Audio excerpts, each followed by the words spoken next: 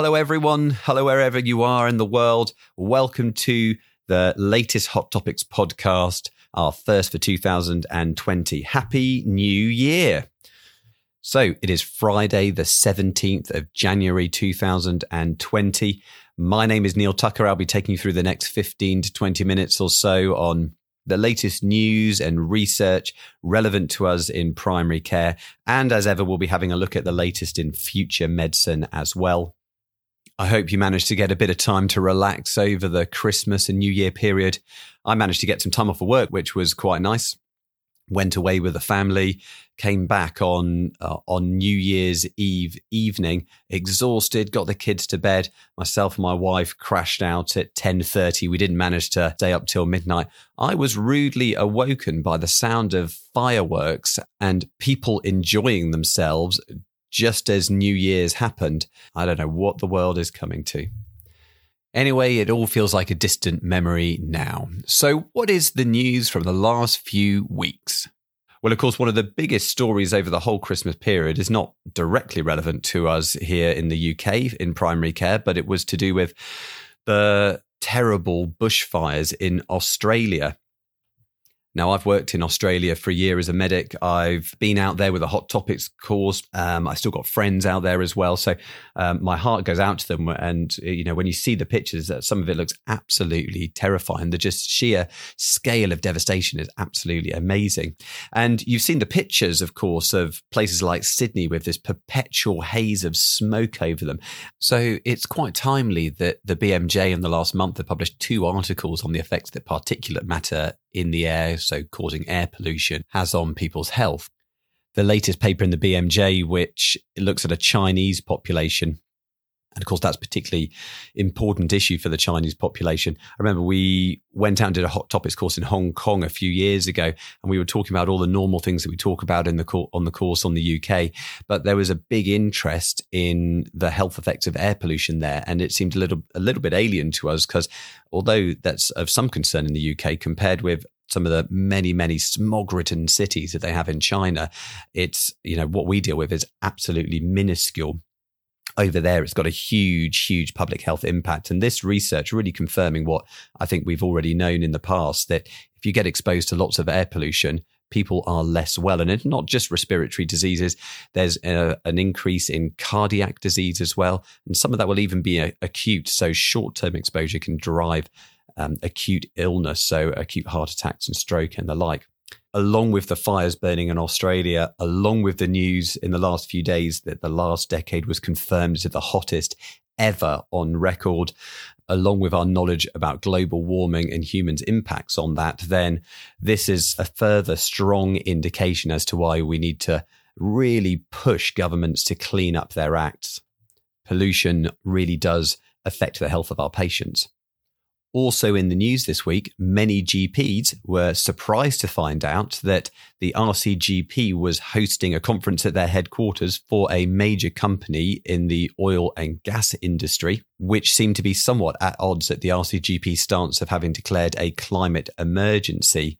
While it may seem a bit of an error in judgment to have ever booked this conference in the first place, to their credit, the RCGP have actually cancelled the conference and acknowledged that this is not in keeping with their ethos, and indeed not in keeping with the ethos of, I think, many GPs around the country and the world now who really do have their patients' best interests at heart when they want to try and tackle climate change and pollution.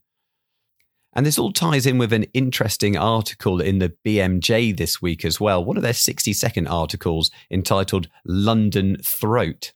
Not just exclusive to Londoners, this can affect anyone in urban areas and is described as the constant froggy feeling and string of coughs and colds that city dwellers endure. This made a lot of sense to me. Having come from a small town in Devon, when I was a kid and I used to go up to London, I couldn't help but notice that my snot always turned black. I would come back and for days just I'd be picking out these nasty bogies. To be fair, I go to London much more these days and I don't seem to notice it as much. Now, I can't believe that this is because my nose has become a less efficient filter, especially given the amount of nasal hair I seem to have these days.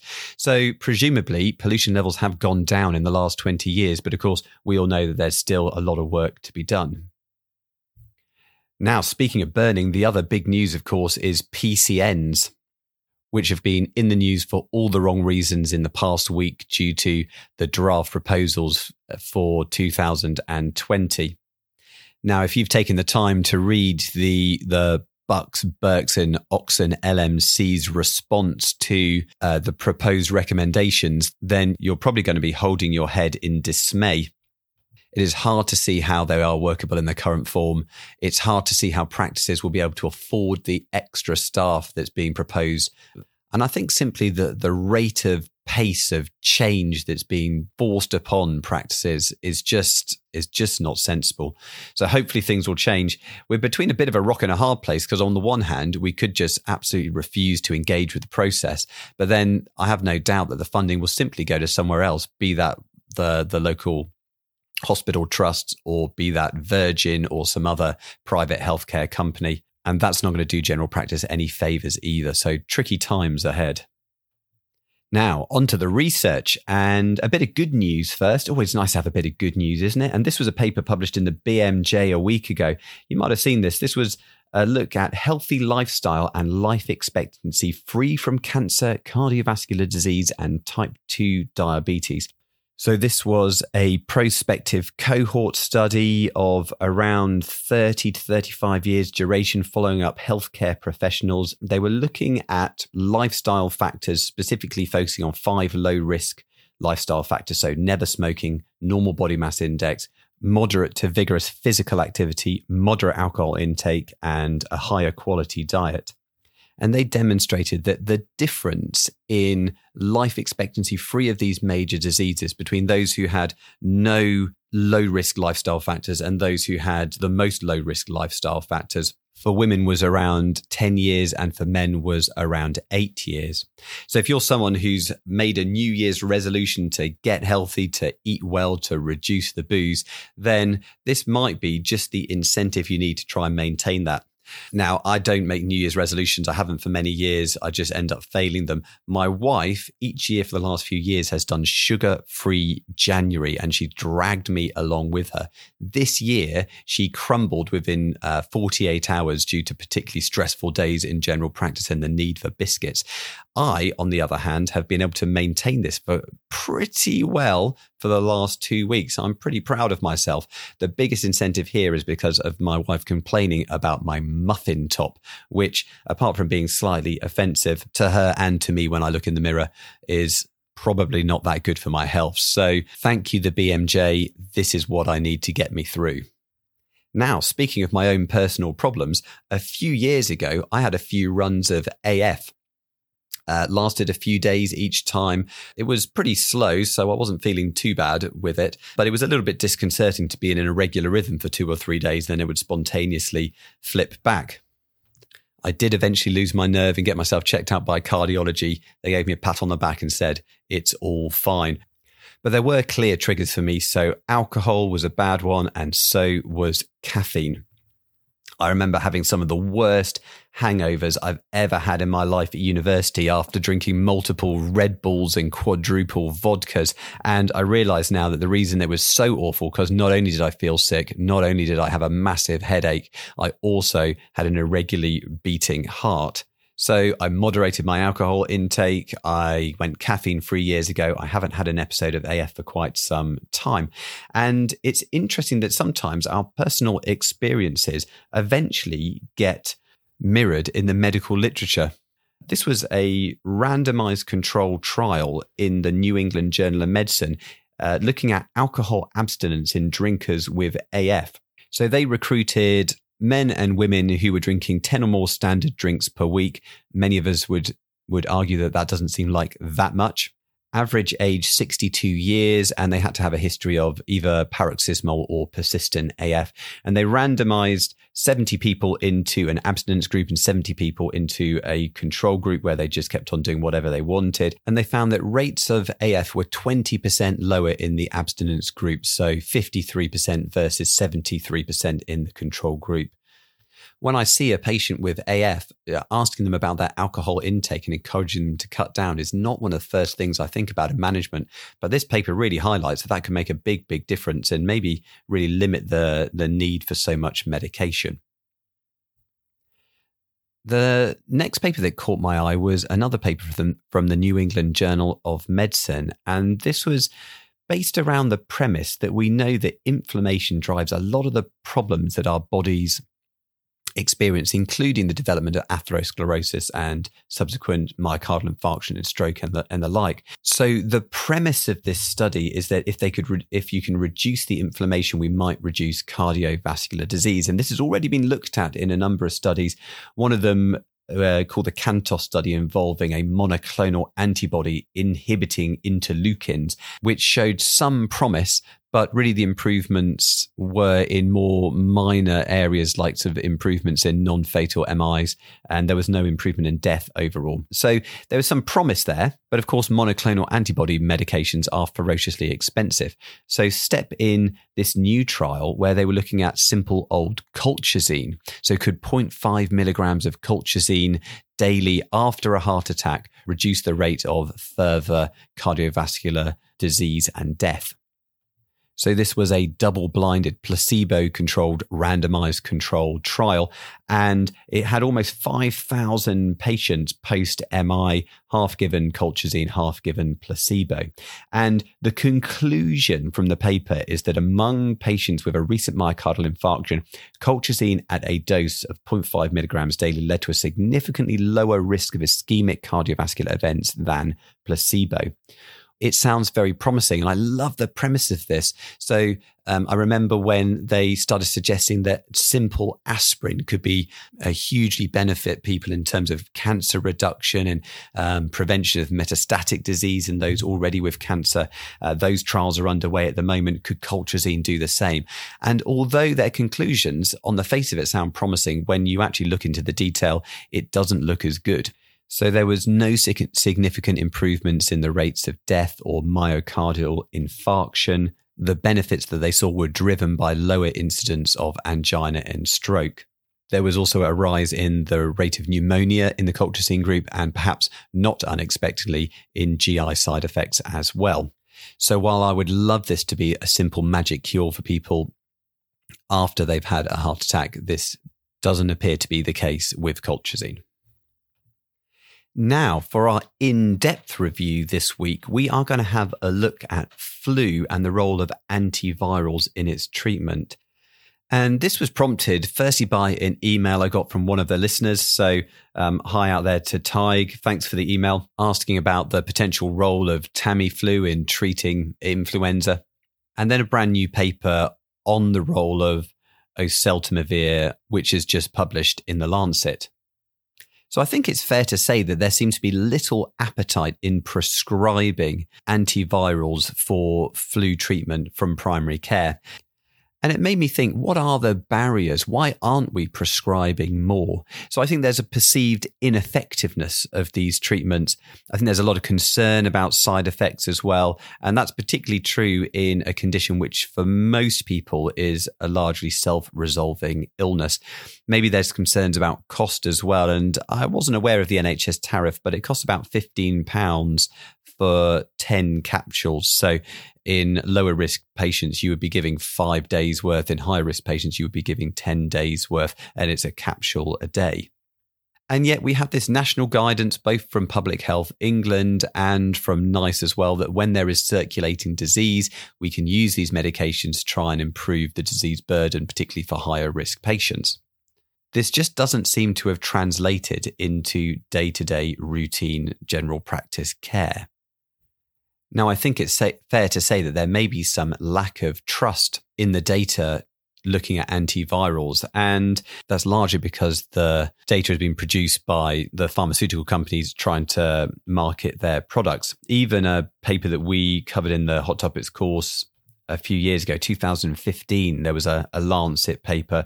There was a systematic review of published and unpublished data, and that found some broadly positive, albeit modest, improvements from the use of antivirals.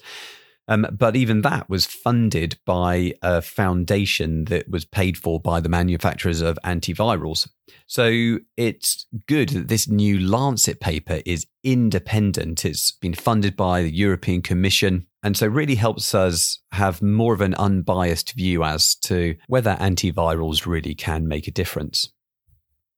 So this was a randomized controlled trial, a 2-year study that recruited over 3,000 participants from 15 European countries with a minimum age of 1 year, going all the way up to very elderly adults and a broad range of patients of all ages.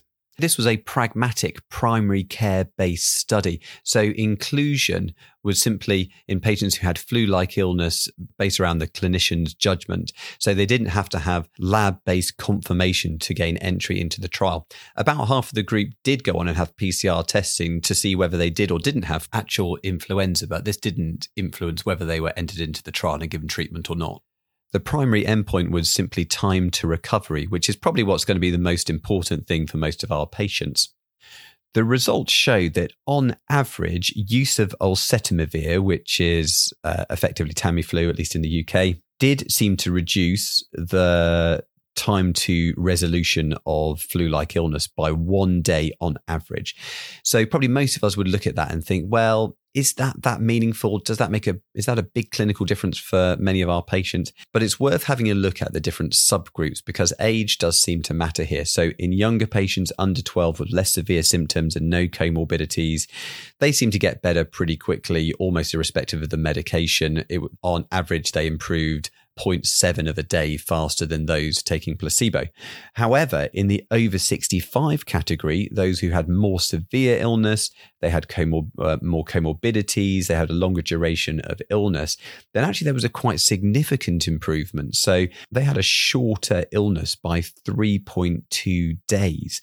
And that's probably going to start becoming quite meaningful for people. Now, what about the side effects? And of course, we all know that these drugs are associated with nausea and vomiting. And there was an increased burden of that in the oseltamivir group. However, it wasn't as much as I thought it would be. So there was an increase from 16% in the placebo group to 21% in the antiviral group. So yeah, there's a 1 in 20 increase of nausea and vomiting, but actually that's much less than I had previously assumed we would see with these drugs. Now, UK guidance suggests that patients need to start the medications within 48 hours of their symptoms occurring. And of course, we'll often miss that window because often patients, they won't present that early on. So we often might not prescribe because we're outside of that license recommended window.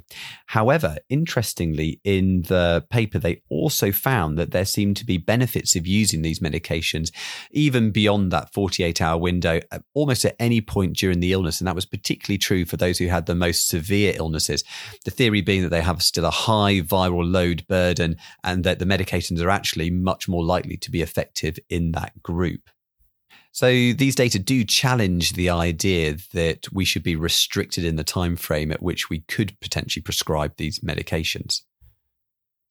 This paper has really challenged my preconceptions about antivirals in flu management. It certainly does suggest some positive data, especially for that elderly population with who are at higher risk, who have comorbidities, without necessarily a really high side effect or complication burden. Now, already in my practice, I feel like the flu levels have been dropping. They were pretty high just before Christmas, and I haven't seen so many cases in the past couple of weeks. But if I do see one of these higher risk patients, I definitely might consider these medications now, whereas previously they were just off my radar. Now, finally, onto future medicine. And this week, the study that caught my eye was one on the microbiome. And this was a systematic review of 70 previous studies that had linked complex conditions to genetic variants or to various aspects of people's microbiome. And what they wanted to try and work out was which was more of an important influencer, the microbiome or our personal genetics. They looked at a range of different conditions, including schizophrenia, Parkinson's, cardiovascular disease, high blood pressure, asthma, obesity. They had 20 conditions they examined for. The fascinating finding was that 19 out of the 20 conditions that the team looked at, the microbiome was the more important indicator than genetics as to whether a person was likely to develop that condition, with the exception of type 1 diabetes. I think this is absolutely fascinating. I'm a huge fan of the microbiome and trying to understand how it drives disease, how it influences the body, how it can be passed on among generations as well. It's a fascinating area. What, of course, we don't have at the moment is the data that suggests how we can influence the microbiome effectively to actually alter the outcomes of things. And that's going to be the really key point. Once we've got that information, that's going to open up a whole new branch of medicine, and we in general practice will be at the forefront of that. So I welcome that day should it ever come. For now, just keep eating that natural yogurt. So that's it for this podcast. We'll be back in 3 weeks' time. I'm currently in the process of writing the new Hot Topics booklet along with Rob and Simon.